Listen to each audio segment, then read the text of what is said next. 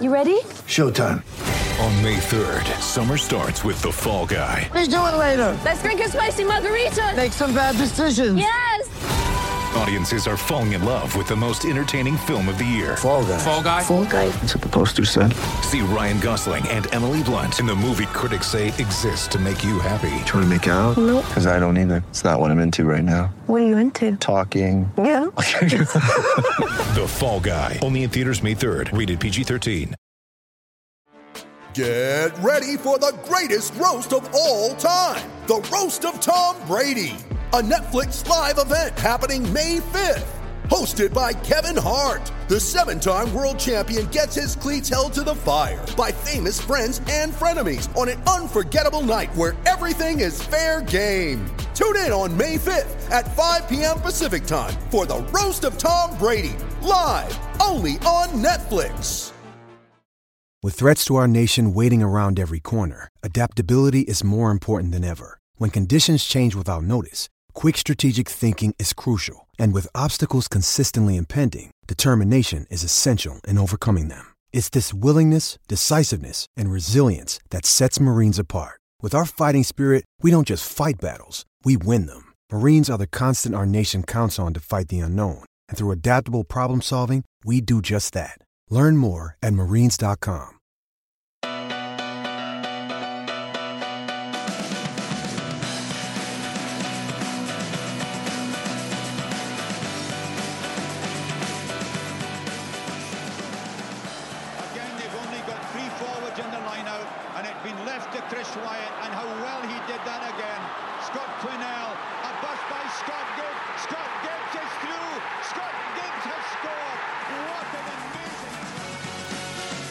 Welcome to a very special episode of the Attacking Scrum podcast. It's England versus Wales week, which really always makes me incredibly nervous. And we thought, what better way to take your mind off the pre-match nerves than to put together a special Six Nations quiz, courtesy of the author of the fantastic new book, the Six Nations Rugby Quiz Book.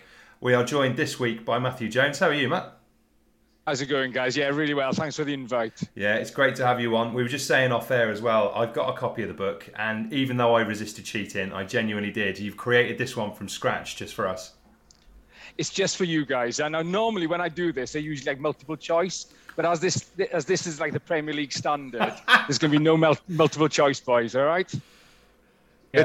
Good. Specialist, as long as you've got that specialist round of Swansea RFC 79 to 81.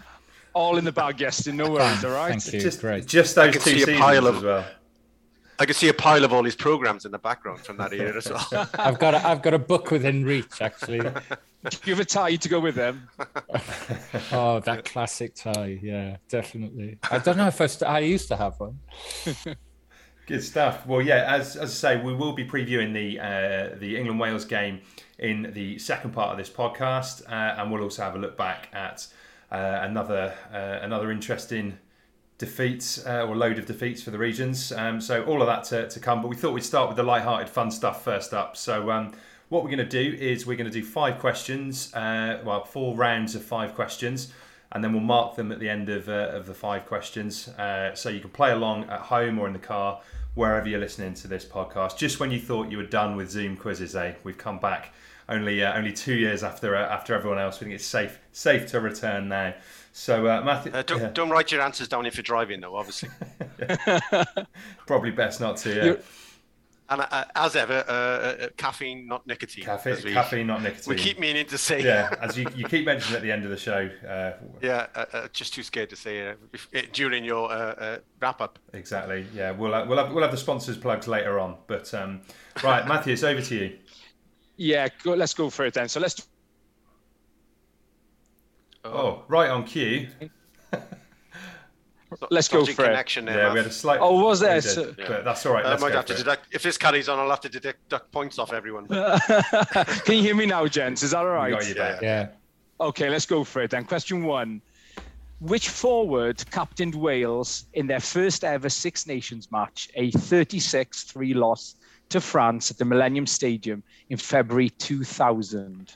So which forward captained Wales in their first ever Six Nations match, a 36-3 loss to France at the Millennium Stadium in February 2000? Murph is looking great question, reasonably confident. Oh, he says great question. I'm not confident, but it's a great question. If you're saying great question, it feels to me like Murph's got that one in the bag. He's got it. I can tell by his face. That's a nice sightener for you, that one, isn't it? The only danger is you had two. Were you there on that day, Murph? No, I doubt it. I had already become an old cynic by the year 2000. I think I was a cynic by the time I was 14. But Clue for Yessin, he didn't play for Swansea. All right. I kind of knew that. Like I was the first thing as going through the hookers. Yeah. I wish you told me that. I wish you told me that clue before I wrote down Colin Jarvis. All right then, guys. Question 2. Who was the 2012 Six Nations Player of the Championship? Who was the 2012 Six Nations Player of the Championship? I like that one. You go on I that one, like the sound of that one. I think. Happy? That feels a good one there. Okay, question 3. Who made the most Six Nations appearances? James Hook or Jonathan Thomas? Who made the most Six Nations appearances? James Hook or Jonathan Thomas? And I'll tell you, gents, it was close. There's 2 games in it. James Hook or Jonathan Thomas in the Six Nations? This is one of those that if it was on the chase, I'd instantly be thinking, oh, it's obviously Jonathan Thomas. Why else would it be up there? Oh. I do like the chase. Oh, I love it. Yeah, it's a real head scratcher, that one. And you've even given us the 2 possible answers. Yeah. Okay. Right. Next one. Question 4. Wales won last week's match against Scotland with a Dan Biggar drop goal. In which year did Wales last kick a Six Nations drop goal? So Wales won last week's match against Scotland with a Dan Biggar drop goal. In which year did Wales last kick a Six Nations drop goal? At least you can guess it. Yeah. Give it a go.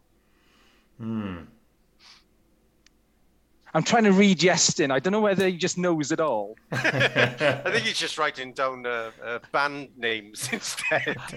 I thought he was doing his like Tesco shop list. I might as well be, frankly. So that was question 4. So question 4 was Wales won last week's match against Scotland with a Dan Biggar drop goal. In which year did Wales last kick a Six Nations drop goal? Right. And question 5, so the last one in this round. Who made his Wales debut against Ireland 2 weeks ago? You've spoken about this gentleman a few times in the last few weeks, so this is probably a gimme for you. Who made his Wales debut against Ireland 2 weeks ago? Happy with that? Yeah, I think so. Okay. Right, I'm going to have to trust you that nobody's cheating because you're going to have to score your own papers. I would okay? honestly, there are bigger stakes at this. If I find out anyone's cheating here, I will feel personally betrayed. Like if Killick was here, I could see him scribbling out and cheating. But seeing as he's running scared, I'd be bitterly disappointed in you gents if you were to cheat. You can shout out the answers, right? Right. So let's go through them. So question 1. Colin Jarvis. It wasn't Colin Jarvis. Byron Mugford. The first Wales captain. Who are we going for, guys? Scott Cornell. No. Yestin? No, I haven't got. It was Murph's right, Dai Young. Unfortunately, I did write Colin Jarvis. I did. Because I'm trying to cheat. That's what I'm sticking to. Fair play. I knew it was somebody in the front row, but I just didn't know it. I couldn't remember who. But anyway, so I don't get a half a point for just getting a position. The front row.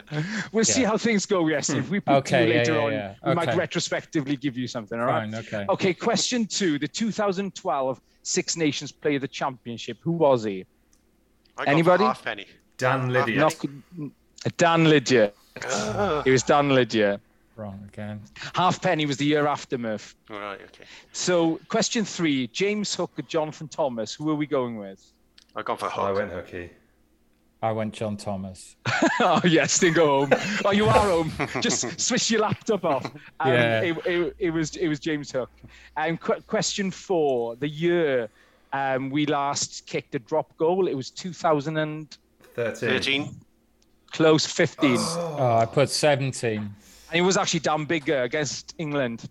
So a 7-year gap. 15. And question 5. Who made his debut against Ireland? You've spoken about him loads. Derry Lake. No idea. Dewi Lake. Dewi Lake. Hooray! God. I got one. That was.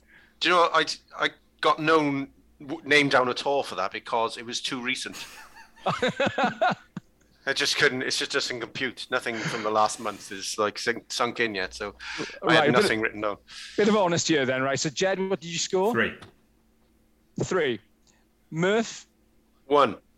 Yeston. 1.5. No, 1. Boys, I should have got multiple choice here. Boys. I know. You should have. Okay, round 2 then. Okay. Obviously, they get easier now, don't they? So easy, easy. Good, Right, round 2.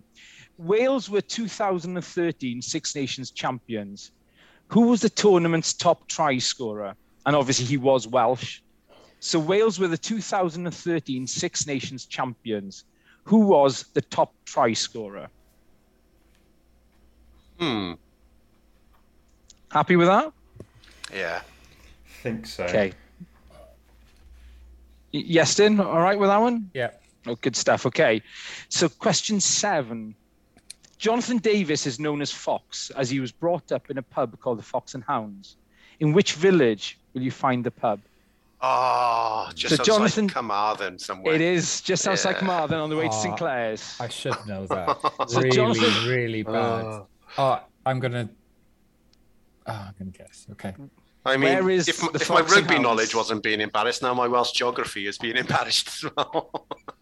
I'm going to have to leave it blank. Okay, question 8 then. Who scored the most Six Nations tries, Justin Tipuric or Sam Warburton? Who scored the most Six Nations tries, Justin Tipuric or Sam Warburton? And there's only one in it. One in it either way. These are good, these ones. Oof.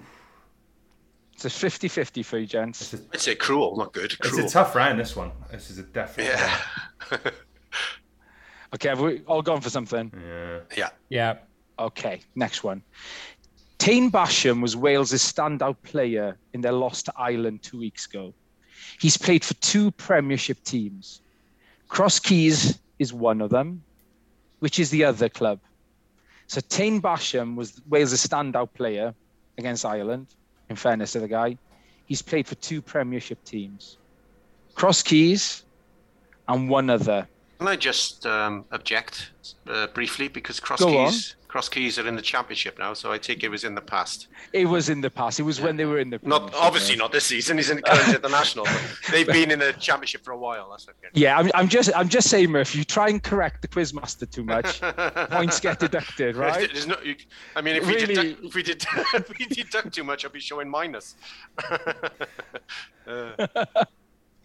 Okay, the last one in this round then. Which then Cardiff Blues wing made his only 2 Six Nations appearances in 2007? Which then Cardiff Blues wing made his only 2 Six Nation appearances in 2007? Played for Cardiff for quite a while. 2007, he made 2 Six Nations appearances, his only Six Nations appearances. Jez looking reasonably confident. Yeah, that one I've got. The rest of the round's a bit of a car crash, I think. I'm looking at Murph's face there. Not confident. I think I might be 10 years out. Let's go through the answers then. So the first one was the tournament's top try scorer in 2013. He was Welsh. Any ideas? Not quite. It was Alex Cuthbert. Oh. So the Fox and Hounds pub, any idea? Tally? No. Not quite. You're in the right part of the world, I suppose. Pontypandy. Not quite. I'm definitely not in the right part of the world. Bank-of-Elin. But you were right, between Carmarthen and St. Clair's. The next one, Sam Warburton or Justin Tipuric. What did you go for? Tipuric. I went for Warburton. Correct. Yeah. 4 for Tipuric, 3 for Warburton. Right, Tain Basham. He's played for Cross Keys and one other club. It's got to be another Gwent club, isn't it? I'm going Ebbw Vale. Oh, in Ebbw. Yeah, I like you thinking. Not correct, but the right thinking. It was Bedwas. Oh, man. Okay, and the last one in the round, the Cardiff Blues winger. Chris Chekai. Correct. Oh, great. Did he only have 2 caps? No, he has 2 Six Nations appearances. Of course, He broke he went his leg to against Australia and broke his leg, Australia, didn't he? Yeah. So I've got a feeling Jed won that round as well. So Jed, what did you get? no. No, You should get I only had 5 two there. I had the 2 wingers. Everything Two. else I got wrong. So that's Murph? One. I'm about to suffer some Solid. dodgy internet connection if this carries on. And Yestin? 1 for me too. Cool, all right. Okay, so... Can I just tell you who I had for the Six Nations 2 caps from Cardiff? on. Nick Wallen. Craig Morgan. Yeah, you are Craig Morgan. you're 15 years out. Yeah. You're welcome. I thought some people might have gone for Tom James. I was Yeah, thinking. he came Checkeye. back, didn't he, Tom James? He had a couple of caps a few seasons back. Chris Checkeye doesn't feel like 15 years ago, does it? Oh, I know. Time flies, doesn't it? I mean, if you see him now, he still looks about 23. Yeah, he looks the same, doesn't he? Yeah. Okay, round 3, okay? Who is the current WRU head of performance analysis? Right, now we're talking. Who is the current WRU head of performance analysis? He sits in front of Pivac every game. And I'll be honest with you, gents, he was a good friend of mine in school. And he never gets a shout out. So I thought, do you know what? I'm with you, boys. You can have a shout out. No, I thought you meant performance director. That's a totally different guy. Yeah.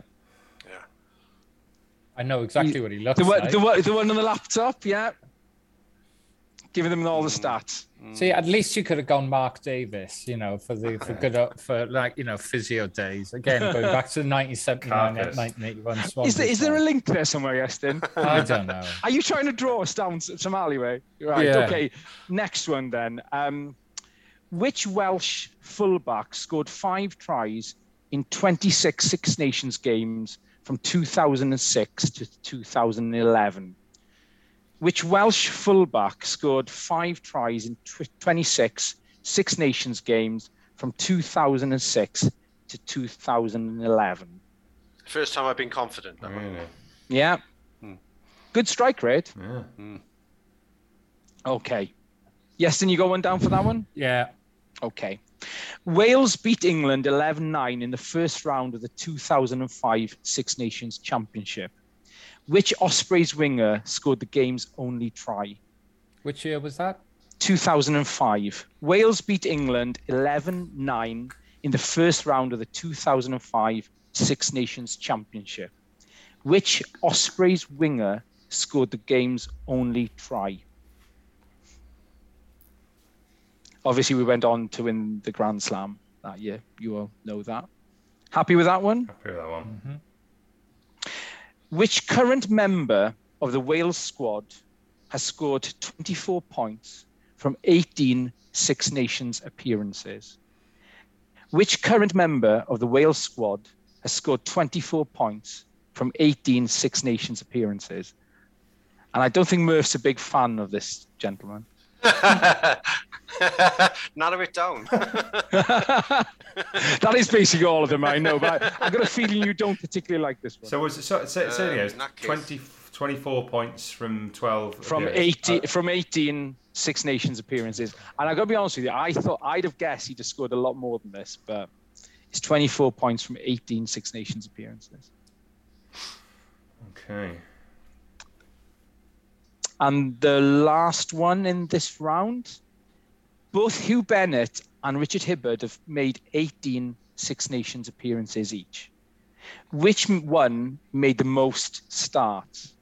So Hugh Bennett and Richard Hibberd have made 18 Six Nations appearances each. Which one made the most starts? So it's 50-50, gents. Yeah, that's a good one because, yeah. It's a close one. Yeah, because they were both kind of in the shadow of someone else at the start. Yeah. Correct. Correct. So, yeah. Correct. There's a few hookers around at that point, wasn't there? And jostling. Okay. Shall we go through the answers? Yeah. So the first one, the WRU head of performance analysis is Rodri Bown. The fullback is... Apologies for the silence there as well. Clearly, none of us knew that one. No. The fullback Kevin Morgan, the fullback? Nah, you're a bit too early on that one. Is Lee Byrne. Lee Byrne. You're a little bit early on Kevin Morgan. The Ospreys winger Shane Williams. Shane Williams, correct. Arthur Emir. Do you know what? Yes, for that you get a point. In fact, you get a bonus point for Arthur Emir. All right, Mark Titley. I did think as it came up there yesterday, even the Ospreys question was the neath half of it. I know. You get nothing from Mark Titley. Sorry. Right. Yeah, okay. So the player who's currently in the Wales squad, 24 points from 18 Six Nations appearances, is Rhys Priestland. Yeah. I thought he'd have scored a lot more than that. I suppose Halfpenny took a lot of the kicks for a period after the World Cup. Yeah, exactly. And the last one in this round, so question 15, the hooker, was it Hugh Bennett or Richard Hibberd who'd made the most starts for Wales? Who did you go for? I went Bennett. I went for Bennett. I went for Bennett. It was Hibberd. Oh, man. 10 starts versus Bennett 7. Wow. So let's get the scores. Of course, it's Six Nations only. It's Six Nations only, yeah. It's only two, from Hibbard's point of view, it's only 2 seasons worth of Six Nations games that he's actually started. Isn't it incredible? Yeah. For a guy whose legacy is so enormous. Yeah. But he did spend a lot of time queuing up behind someone else, mainly because of his own conditioning, I would have said at the time. Well, they wanted a rucking hooker, wasn't it? That was the narrative anyway. Yeah. Wow. Scores on the door. So Jed? 2 for that one. 2, so you're up to 7. Murph? 2 as well. Up to 4. Yes. And I'm just the 1 again. A solid one. I'm consistent. And was that Arthur Emir? Oh no, 2 including Arthur Emir. You're having that one. Okay, 2 then. For the bants, right? Okay. We'll all remember. That all my next 5 answers are going to be right on the money. Then in that on case. the subject, very important. Not so much now because he's an older guy, but in the 90s, it was very important not to take the piss out of Arthur Emir if you saw him in a pub above his drop goal. Because he would swing for you, allegedly. I mean, I don't want that to go in front of court. But I was warned. Whatever you do, don't take the piss out of Arthur Emir who sat over there. But that's what everybody remembers, isn't it? Yeah, the scud. Well, I was in a pub with Terry Holmes after the Scotland match, and you wouldn't want to be taking the piss out of him for anything ever. He looked like he was going to punch you even for just walking in the pub. He looks like nails still. Yeah. Absolute nails. I met him when I was 10, and I remember being terrible. I've never had, obviously, I was still only a 10-year-old kid, but it just felt like a bone-crushing handshake. Insanely hard man. Allegedly, for a long time, he was teeing off at Cottrell Park every time Wales played because it was easy to get a slot. That's how interested he was. Well, it was during the France Highland game, so he might well have finished his 9 holes and then popped back for the main event. Right, last round, 5 to go. 5 to go. Okay. First one then. Wales beat England 21-13 in February 2019. Wales scored 2 tries. Josh Adams scored one of them. Who was the second row that scored the other one? I'm glad you're confident there, Murph. I shed a little tear over that one. Fair play. Yeah. So Wales beat England 21-13 in February 2019. The 2 try scorers. Josh Adams was one. Who was the other? Happy with that? Yeah. Can we move on? Who started all 5 matches at hooker as Wales won a 2005 Grand Slam? Who started all 5 matches at hooker as Wales won a 2005 Grand Slam? We've spoken about a few hookers already, but we haven't spoken about this one. One of my mates has got a son named after him. Really? Yeah. Everybody happy with that one? Yeah. Okay. Who is Ellis Jenkins engaged to? Oh. Who is Ellis Jenkins engaged to? I've met her and I still don't know her name. They were engaged, I think, over Christmas. Yeah. Something. I'll just make up a Welsh name for the second. How many Six Nations appearances has she got?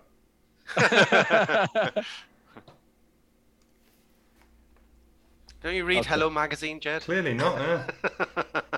They're Wales' big celebrity couple. They are. Yeah. Or Shemai Magazine, is it? Okay, 2 questions to go. beat Ireland 32-20 in March 2005.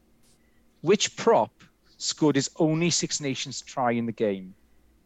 Wales beat Ireland 32-20 in March 2005.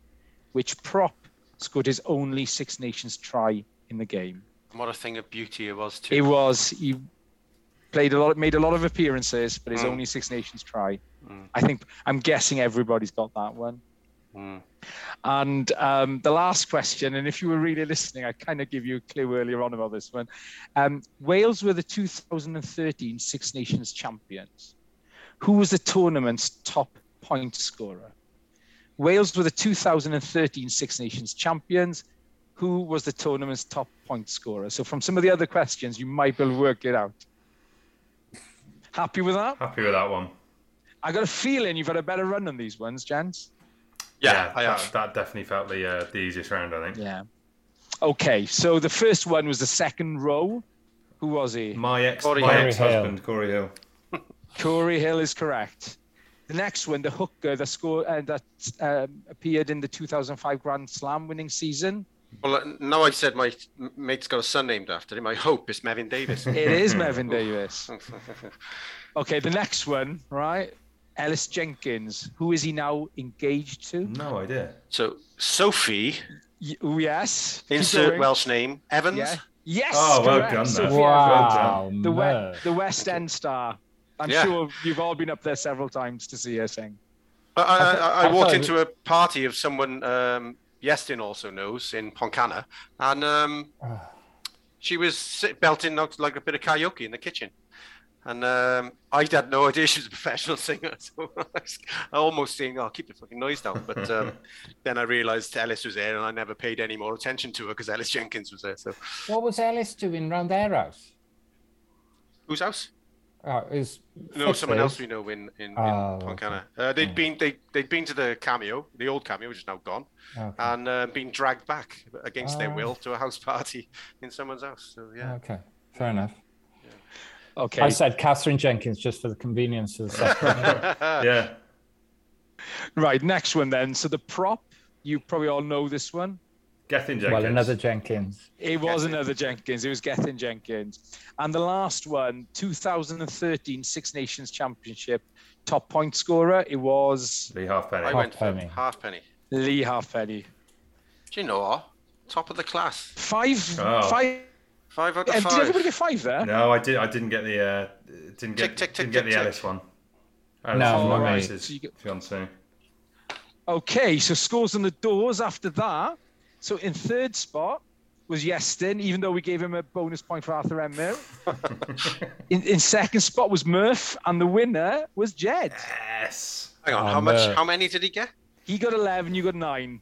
Oh, well so done. We can spend half an hour having a look at your scores again, but I don't think it'll change. No, there's no need for a recount. I was going to say, we get an independent auditor in, or a lawyer following the amount of times you've said allegedly on this podcast so far, Murph. The amount of trouble you're going to get this in. Yeah. I know. Stop the count. Stop the count. Yeah, definitely stop the count. Stop the count now. Thoroughly enjoyed that, Matthew, especially because I won. But that's fantastic. And tell us where we can get hold of the book, and obviously I would encourage anyone to do that. Not that I've read it yet, but I will now. Bloody cheat. Yeah, cheers, guys. Yeah, it came out last week, I think it was. It's out on Amazon or in your local bookshop. So please go forth and buy, and that'd be great. Thank you. It's my wife's birthday tomorrow. I've slipped up. Maybe they can deliver quick enough. Give them a shout, Murph. They might do. She's, as I've said on here before, Matt, she's an expert every Six Nations, so she'll love that. And it's only $4.99, so do you know what I mean? Yeah, I mean, exactly my price range. I didn't really want to say it, but I was thinking the same thing. I've already bought a daffodil, so I mean, I don't want to spoil it. Oh, that's it. Maybe. What was that? Quid a bunch. Exactly. Yeah. That's it. Quid a bunch in Morrison's, and then the Six Nations Rugby quiz book to follow. Thanks for that, Matthew. Fantastic. We're going to take this quick break, and then we're going to come back, and we are going to preview the England versus Wales game, just to bring everyone down, bring the mood down a bit. But we'll be back after this quick break.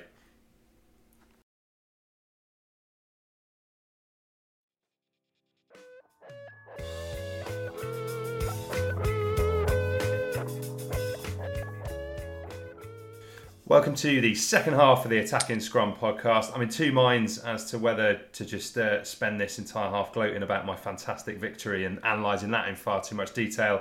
But more pressing things are ahead of us, and we're going to be looking ahead to the England versus Wales Six Nations tie coming up this Saturday. How are we feeling about this one, boys? I've mentioned numerous times how I'm too nervous to ever enjoy this fixture, particularly living behind enemy lines. How's everyone else feeling ahead of this one? Murph, let's start with you. I couldn't do what you do, living. I suppose one advantage is you work at home now. That's true. So you don't have to go into the office on Monday morning having been spanked by the Hun on Saturday. You know what I mean? I couldn't cope with it. I do regularly. This fixture, I suppose everyone. I can potentially have a bit of a meltdown at home or wherever I am. I try not to go out for the Wales-England game if I can help it. And being there is, I don't go to many games as we've already established, but being there is just a real emotional roller coaster. So if you come out the other end winning, though, I was reminiscing with someone on Twitter the other day about the 2012 game, which was obviously our last Six Nations win at Twickenham, and the Scott Williams rip on Courtney Lawes and everything like that. And that might be my favourite moment of watching rugby live ever. And it was a sea of tweed around me as well. It just that was a particularly special one. Well, Matthew, you got a particular favourite or worst memory of playing England? Well, like probably everybody in Wales, I was up in Wembley in, what was it, 99 with the Scott Gibbs try. So that was probably the favourite. I nearly missed it. It sounds awful. But me and my mate, we went up from Cardiff on the day and we booked National Express ticket and we booked the bus too early. And we were worried we wouldn't get out in time. And obviously we were down and literally we were walking down from our seats, ready to exit as Scott Gibbs was running towards us. So we just turned around and we're literally like yards away from Scott Gibbs when he scores a try. So that probably was the favourite. I suppose I remember as a kid watching that Ian Evans try, wasn't it, with, the Emma Lewis chip ahead when he outdoes Underwood. That was probably quite a special one as well, I think, from the youth. Did you make the bus, though? We did. We got to try it, and we just made the bus. Well done. That's it. If Carlsberg did match days. The crash, that did. Yes, in. Yeah. How are you feeling / favourite memory? Favourite memory was definitely the first time that I managed to avoid going to Twickenham. Really, I just thought my parents. I remember my mother coming back after the Paul Ringer sending off and saying, "Don't you ever go to that place." And but going there in 2008 and having a ticket for the, going to the West Car Park and literally being among the final 10 cars to leave. Confronting Leslie Vainicolo, or my friend Paul Hunter, not the snooker player, confronting Leslie Vainicolo outside the ground, go, "Unlucky Leslie, unlucky son, unlucky son, well played, son." His big colourful braids in. Yeah. That was one of the greatest days of my life, full stop. Yeah, it was just amazing. So funny, 99 was cathartic in many ways because I'd been a football journalist reporting on Euro 96 and I was so envious of the England fans standing on the chairs singing Three Lions and all that kind of caper. And I did shed a tear of pure unbridled jealousy, thinking I'll never be able to enjoy this kind of moment. And then 3 years later, it happened in the same venue. It was fantastic. But as for this weekend, I don't know. It's so hard to be optimistic, but then finding a way has happened before now on several occasions. It's not that we're facing an England that is already in its place and waiting and raring to go. Obviously, they've got a few pieces they can put back into the jigsaw and make a big difference if they wanted to. But yeah, it's going to be, I think, a hard day at the office, and I don't know if we can.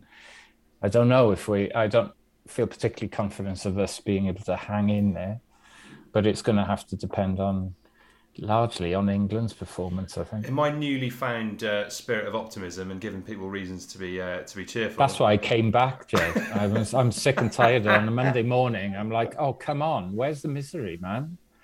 You know, we barely won a regional game all season, and it's like, all right, well, let's look on the bright side. It's like, really?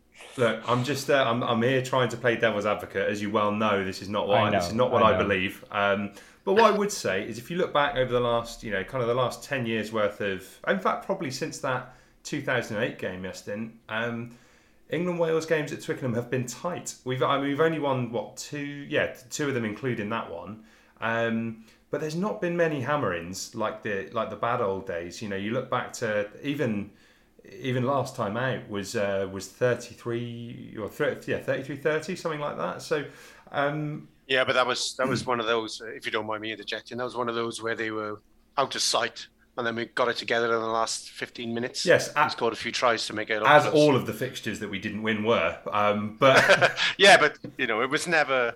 It's what, as you would know from horse racing, it was one of those where they would say that horse in second was never nearer. Yeah. So we were well beaten and just got a few consolations. But yeah, I take your point, because we've had some drubbins. We have had some drubbins. But Matthew, anything to? I mean, I've not been massively impressed with this England side so far. It doesn't feel like they necessarily knows his best side right now. What do you think kind of about the England team selection and how Eddie Jones is likely to go? There's a question for you, trying to second guess him. Do you know what I mean? Yeah, well, nobody can they? I think the obvious place to start is probably the Scotland team. He'll use that as the basis. We all know he's a fan of Tuilagi, so if Tuilagi is fit, he'll probably come in with Slade going as a 13. I would guess. Courtney Laws will come back in. I know. What was it, Ludlam? Hasn't he got some rib injury or something, so he won't be playing. So there's a natural position there for Laws in 6 if he wanted to, I don't know, maybe bring Launchbury back into the second row with Itoje, maybe.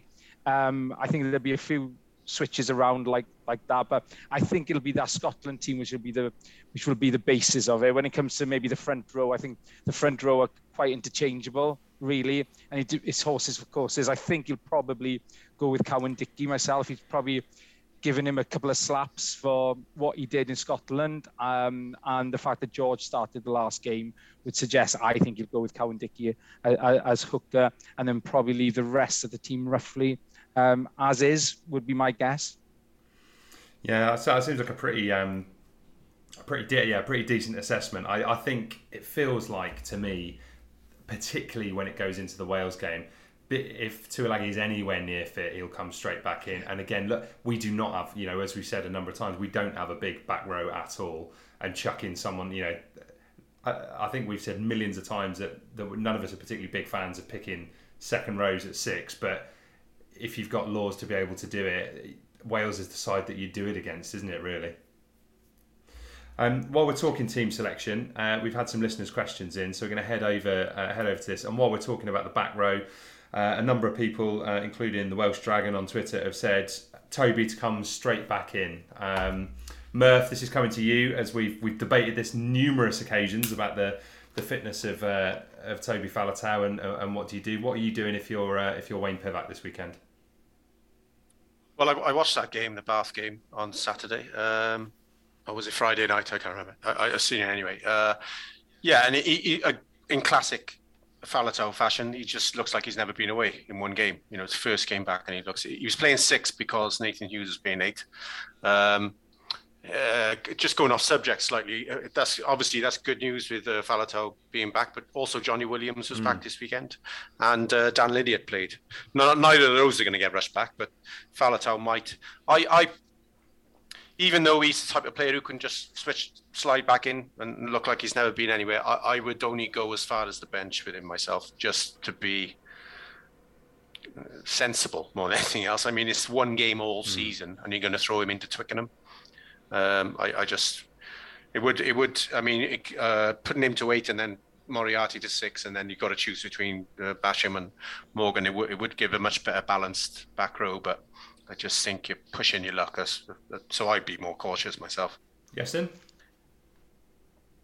I feel like I totally see what Mer's saying, but I just for the reason that you've just mentioned, what the back row would look like with Faletau in it makes me want to just put him straight in the team. But I do get what you're saying. I mean, it's also, I don't know what that does to, say, squad morale, for instance. I don't know whether that has a kind of any. It's one of those things. In the last few weeks, I've been thinking a lot more about the fact that, you know, I think it's that Andy Farrell obsession with him not being fit, but being, you know, a vital. You don't know the work he does behind the scenes, and you don't know the work he does in the week. And it suddenly made me realize that, you know, the culture of the squad in the week and, you know, outside of the actual playing time is probably quite indicative of how they perform. I don't know.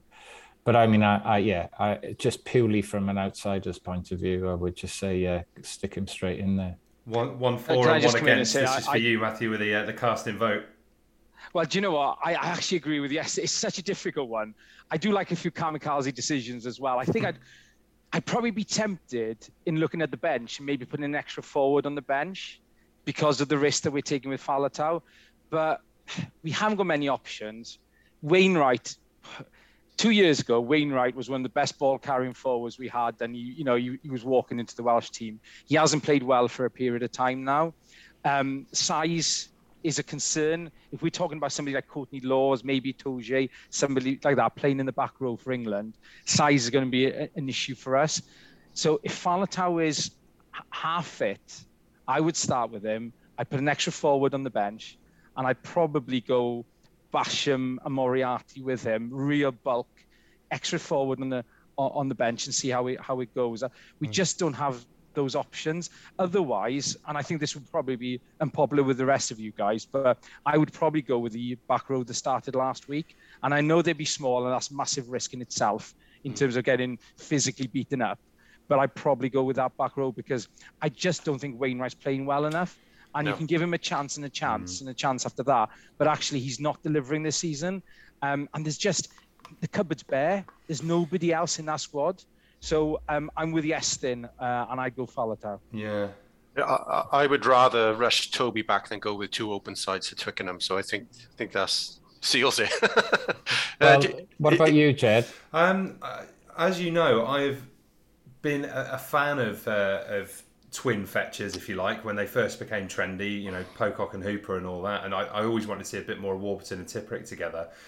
But in the last 4 weeks, I've become obsessed with how light our pack seems at the moment. And I don't want second rows who are shorter than 6'9", and I want back row forwards who are all 6'4" and 20 stone. I've just become obsessed with wanting a massive pack now. I think just because the Ireland game again just showed that away from home, I think you can get really beaten up by having a lightweight back row. And I thought going into that game, maybe, you know, that extra bit of mobility was better than trying to fight fire with fire.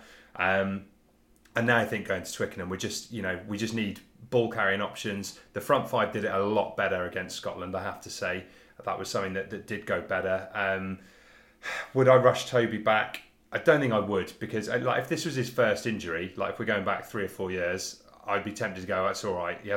He's played so little consistent rugby for such a long period of time. And Toby's only 30, I think, or around that. So you've got a couple of years out of him that are, dare I say it, more important than the one game at that place. So I would be the bench at most for me, I think. But yeah, I know exactly what you're saying about Wainwright. What's your back row though?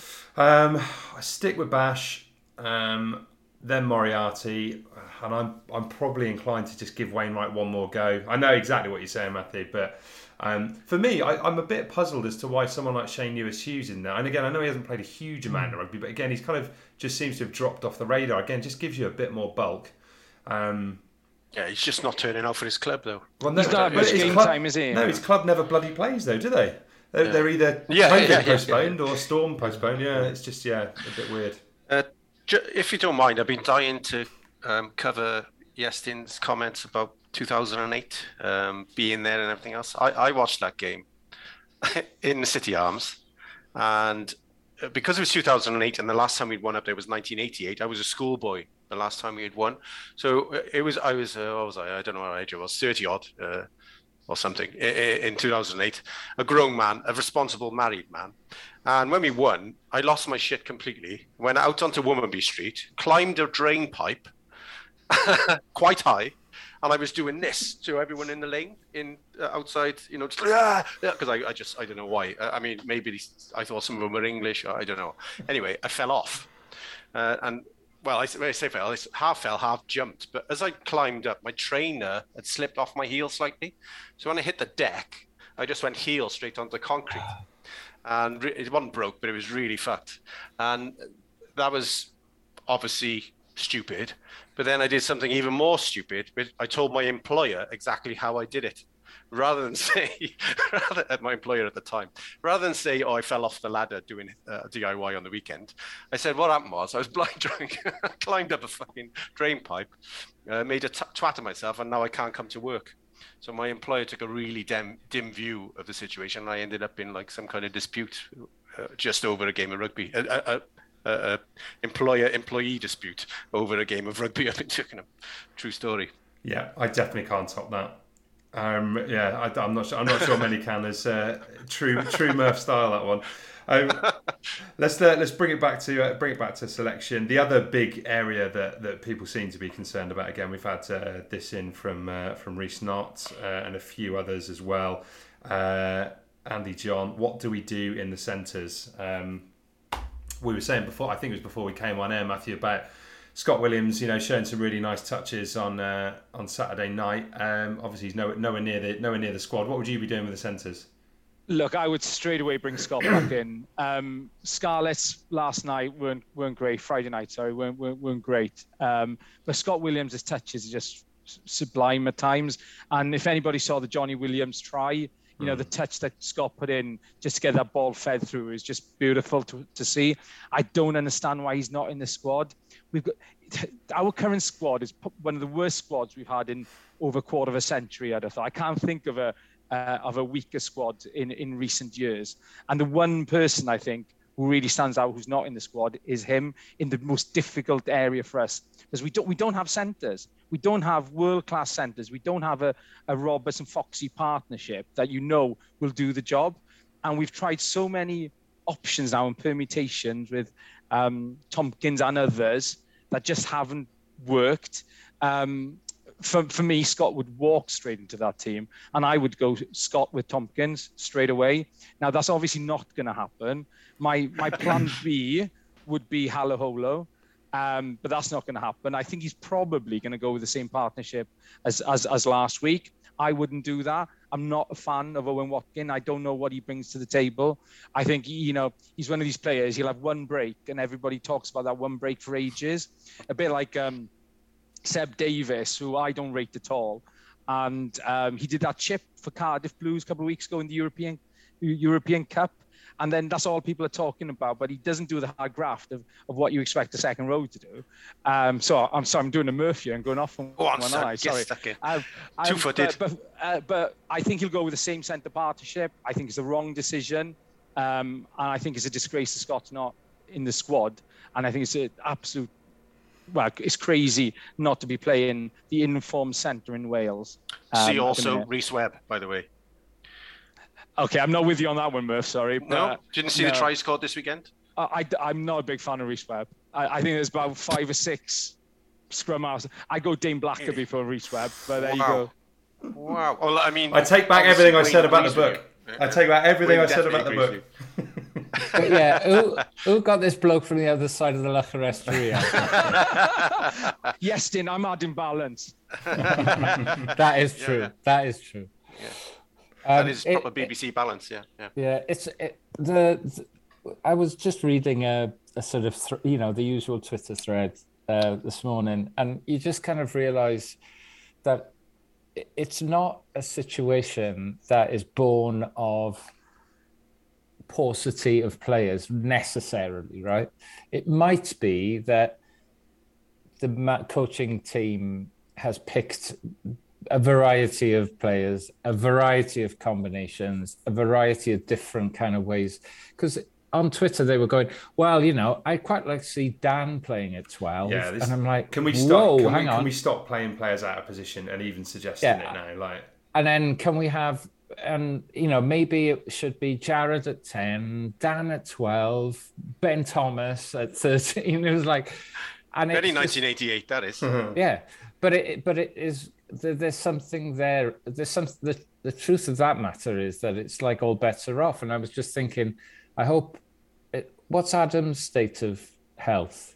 Does anybody know? I don't know. From my perspective, he would come back on the wing straight away. Oh yeah. With the experiment that obviously went, it didn't work, right? I'm not advocating for them to do it again. Before they did the experiment, I was a little bit like, well, look, there's so few options in centre, and please, we're trying something. But do you remember back in the Graham Henry era, who was that Cardiff forward? Andrew Lewis, the prop, and he kept playing him as a hooker to see if he could be.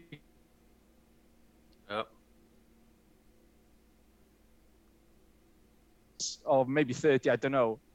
Even though we lost you then, Matt, just for a second. Sorry. Start with the. That's all right. Back to Andrew Lewis.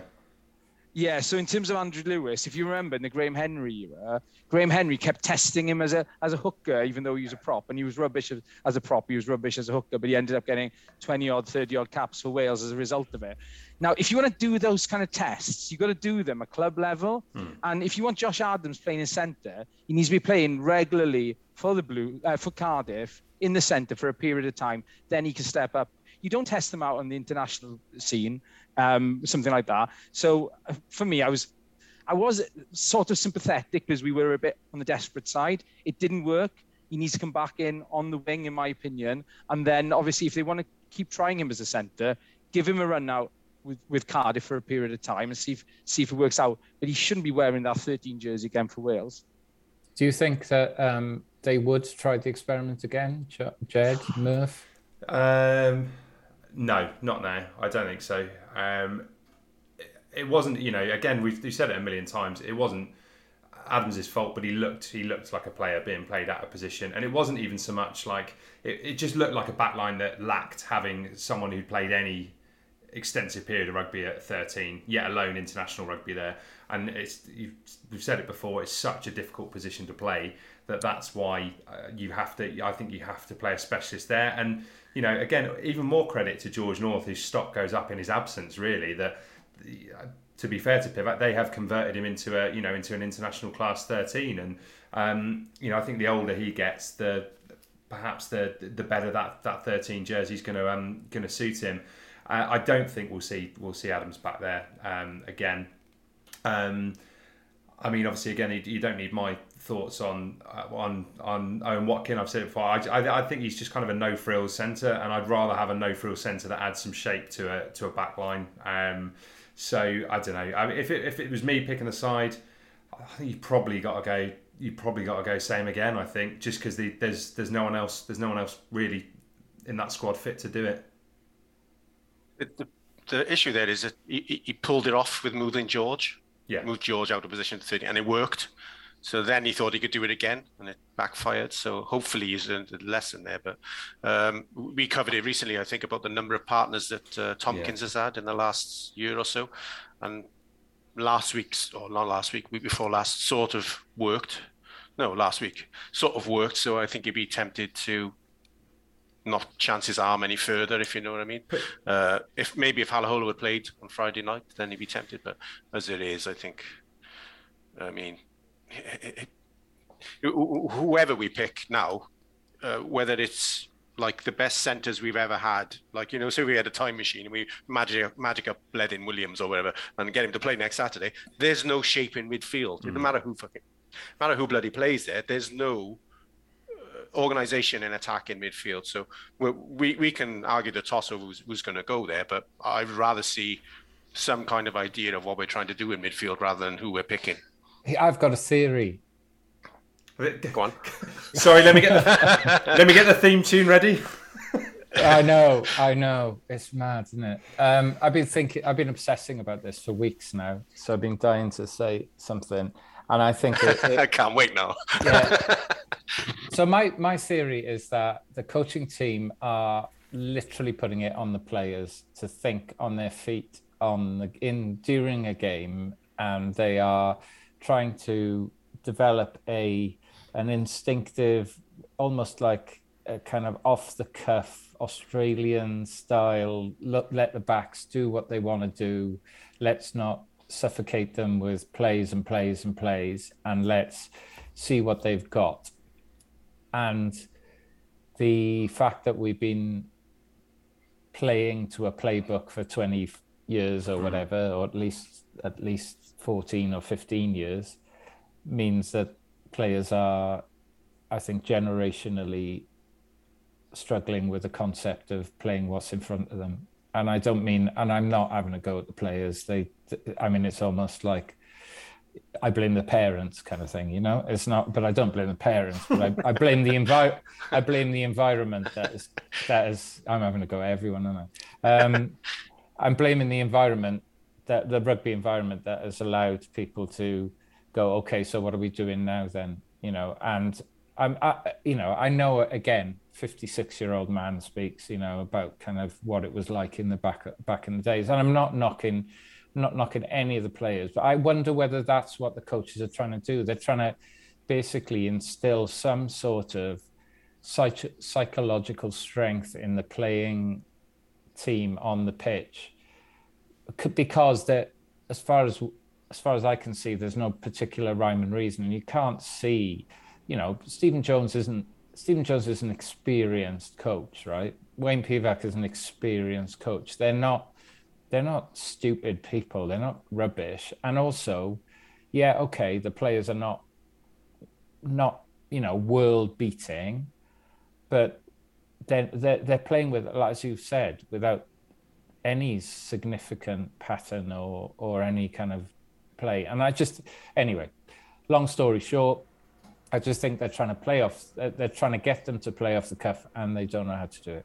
I hope you're right. I hope that is actually the case. Yeah.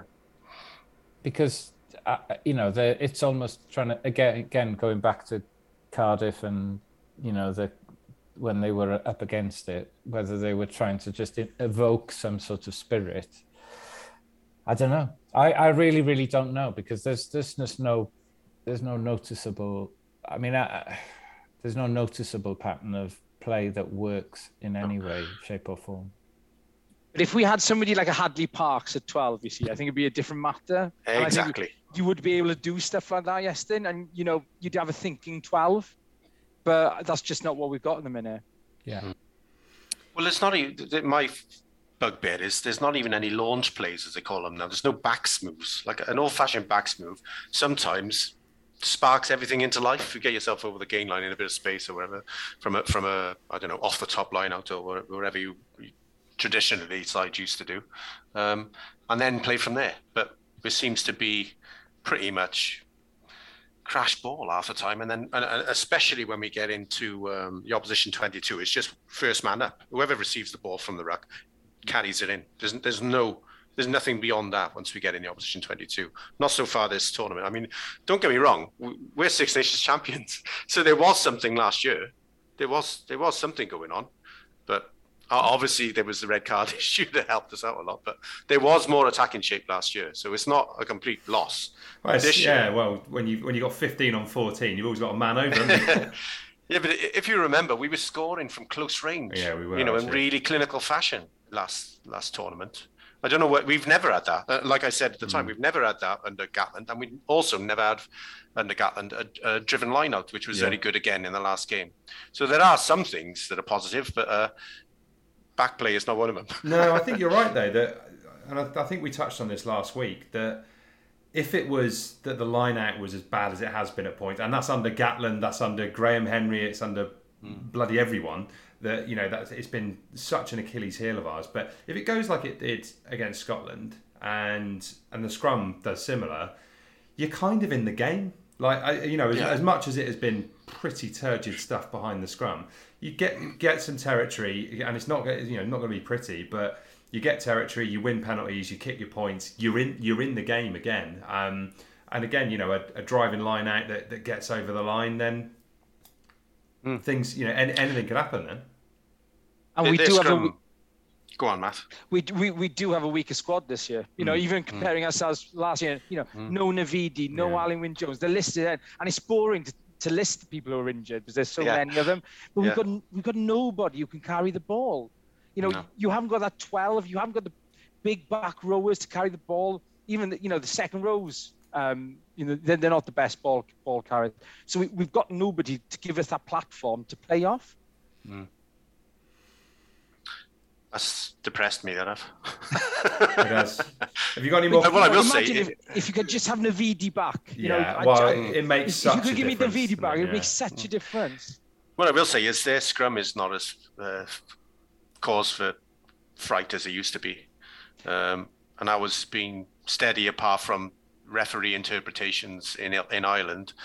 Solid last week, actually on top, I thought last week, and England's scrum is not what it was. So. I mean, judging by the weather, I don't know what the weather forecast is in London, but down here, if it's played down here, it's going to be damp next week. So it could end up being a set-piece match. Yeah, no, exactly. And if that's the case, if you go again like we did against Scotland, then I think we might find ourselves in the game. But you've also got to hold up defensively, and that's the area that concerned me most after the Ireland game.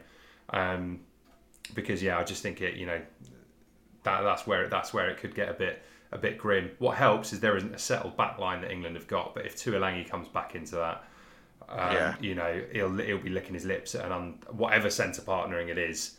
He'll fancy having an absolute field day and running at Thomas Williams, like you said, who seems to be doing most of that kind of most of that first up defending.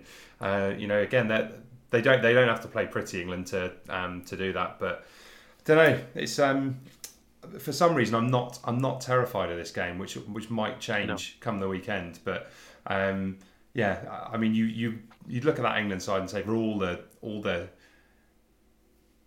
different permutations they could have from their squad and the depth that they've got in terms of quality, I just don't think it suits Eddie. I think he's got 8 players who he really wants to call upon, and most of them play for Saracens, and quite a few of them haven't been playing well for 2 or 3 seasons. It's a weird thing with Eddie Jones because the way he coached Japan was all-out entertainment, and now we can't seem to put even a slight amount of that into the England side. You're right about Tuilagi. I think if he's there and he gets on top of us in midfield, Marcus Smith has got the ability to put the gloss on everything, if you know what I mean. And it could, because obviously with the way highlights work, they only show the pretty bits. Yeah. But the reality is normally you've been battered up front at Twickenham for a good 50 minutes to an hour, and then they scored a couple of tries at the end, and the highlights suggest you've been run rings around, but you haven't been run rings around, you've been overpowered. Just one more thing about the backs and the unsettled nature of it, or a little bit unsettled with the English side. They're raving about Freddie Stewart, especially after the autumn. So far in this tournament, he looks like a bit of a cart horse. I mean, rock steady under the high ball, but unless he's deceptively quick because he's so tall, he doesn't look. I wouldn't fear him at all. I mean, Q hat trick obviously on Saturday, but he doesn't look. It doesn't look. When he scored a try in the autumn, he's saying he looks set to be in the side for 10 seasons to come and be a world class operator and all this. He just looks like I don't know. I'm trying to think of a comparison over here. Just a lummox at the back to me, a little bit. Maybe I'm reading him wrong. I don't know. I mean, certainly more of a solid 15. I was quite impressed with him in the autumn because I think it's really easy to forget how many balls get knocked on from big up and unders and box kicks and stuff now. And I think if you take that out of the game, which he did really well in the autumn, it then and like the bloody Ulster fullback did today, just the ability even in those conditions to not spill the ball on, it just keeps you in the game territory-wise. Again, that know, but I'd be much more scared if the Harlequins fullback was Taurean Green was playing there, because he's got sprinter's pace, and that's something that scares you. But he's I don't know. I would say he's functional, but he also hasn't had a particularly outstanding start. I thought he was very quiet against Scotland. Yeah, I mean, given a choice between Stewart or Jaminet, go Jaminet. Well, but I mean, other than kind of Christian Cullen and his pomp, I think Jaminet's someone who kind of trumps a lot there.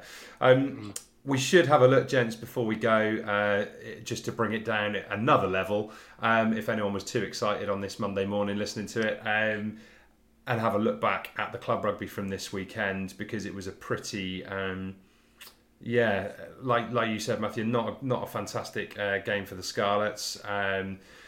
The Ospreys lost, and I mean, I can see why people are glued to their televisions watching Jumbo Jets land rather than watching the Dragons play rugby, because that was a pretty horrible game of rugby as well. Did anyone see anything they enjoyed out of the regional rugby this weekend?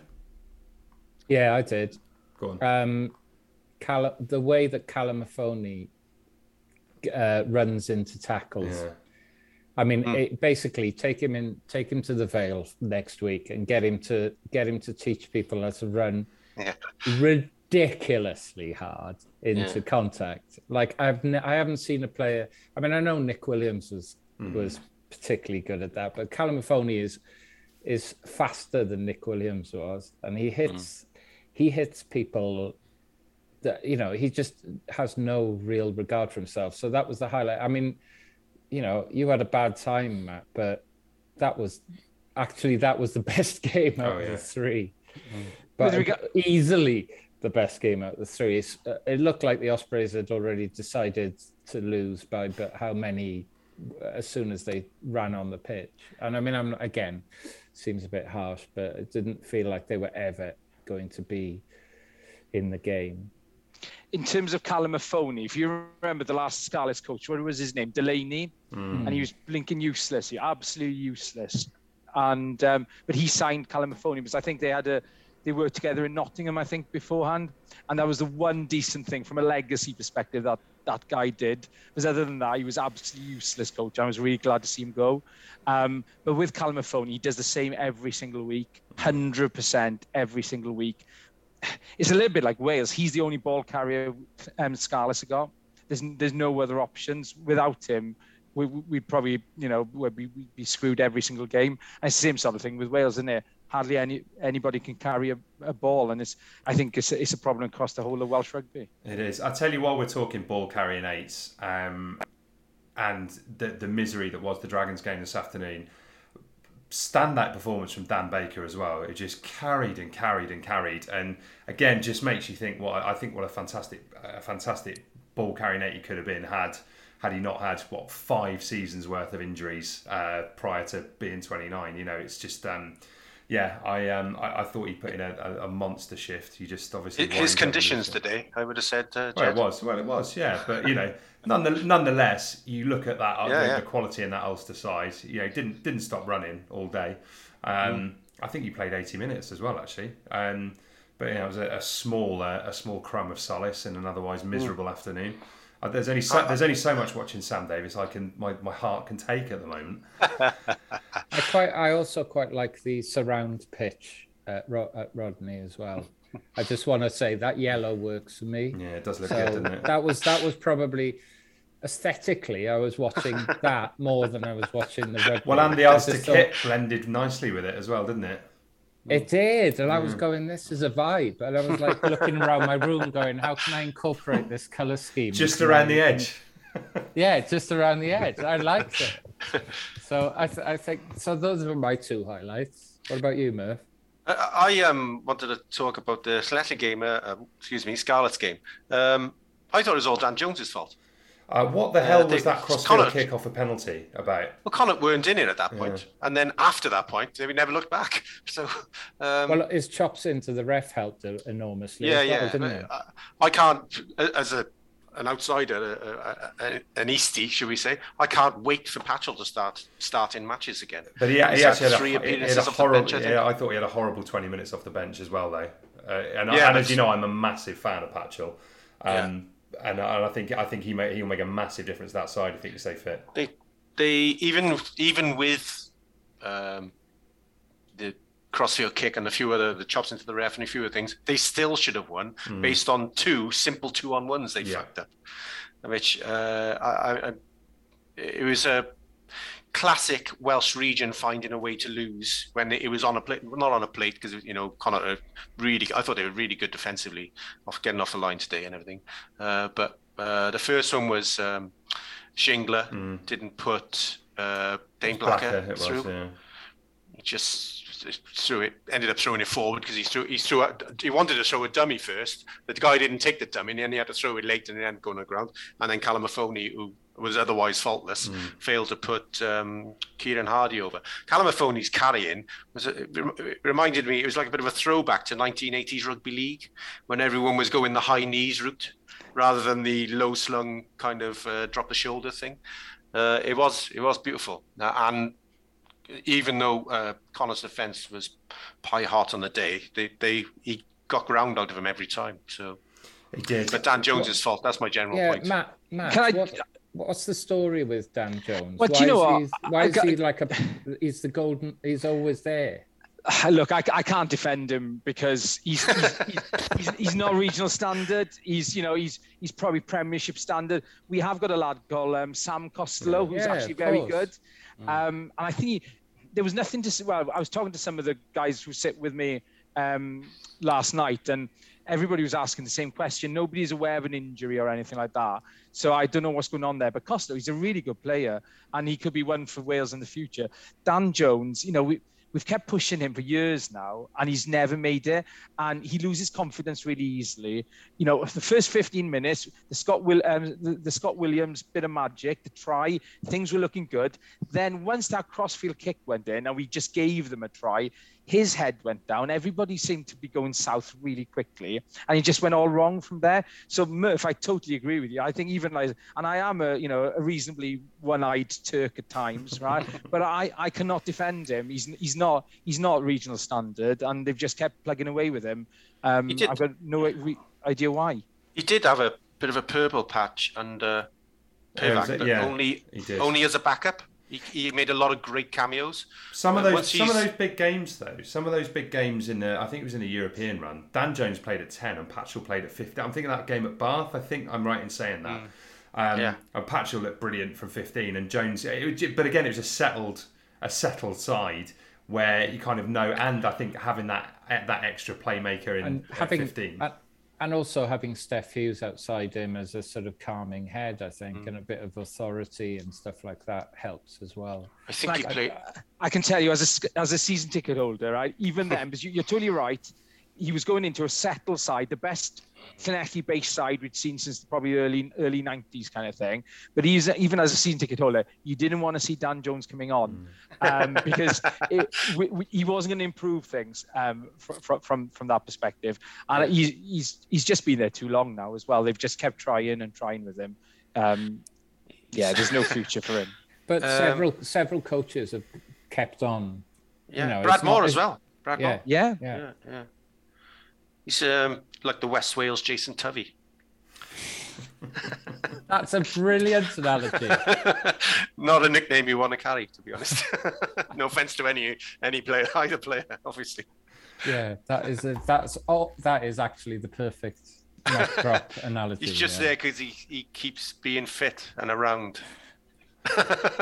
He tries to retire and gets dragged back in. That's what happened to Jason Tovey. Yeah. That's it, yeah. Like your man Dan Fish as well. He's tried to retire 3 times this season, and we'll definitely see it. We'll definitely see him again. Right, fellas. He played for the RFC yesterday. Did he? Yeah. With time running out, it's time to get your predictions for the England Wales game next week. I'm going to start with you, Iestyn. Scoreline, please. Wales 13, England 22. Okay, Murph. Wales 18, England 15. Matt. Oh, God, this is so difficult. I'll go England 29, Wales 16. Okay, I am going to go for a repeat scoreline of the aforementioned 2005 game, and also a repeat scoreline of me beating Murph in the quiz of Wales 11, England 9. Yeah, no, joking aside, I think it could be tight, but I think probably one of those where England pull away towards the end. So I'll go England 26. Wales 16. I was just going to say, you can't restrict England to just 3 penalties at Twickenham. They get at least 5 off the ref. Yeah, you just hand in your drinks token to start with, don't you? And you get your 5 penalty five penalties. Without whatever tries they score, they're guaranteed to get 5 kickable penalties after the ref. I wonder who the ref's going to be. That'll be important, no doubt. Yeah, I'm sure it might even have been announced already, but better research podcasts will probably be able to tell you that, whereas I can't. All I can tell you is he won't be on our side. No, not if he wants to continue his refereeing career, no. All that to look forward to, and of course we'll be here to deliver the fallout next Monday. Thanks to the Mighty Murph, to Justin George, and a special thanks this week to Matthew Jones, the author of the Six Nations Rugby Quiz book. Make sure you get out and get a copy of that now. And finally, as always, a thanks to our sponsors at So Coffee Trades. If you want to get some caffeine, not nicotine. Caffeine, not nicotine. If you want to get some top quality coffee, you can do that at socoffeetrades.co.uk. Thanks for listening. We'll be back next week.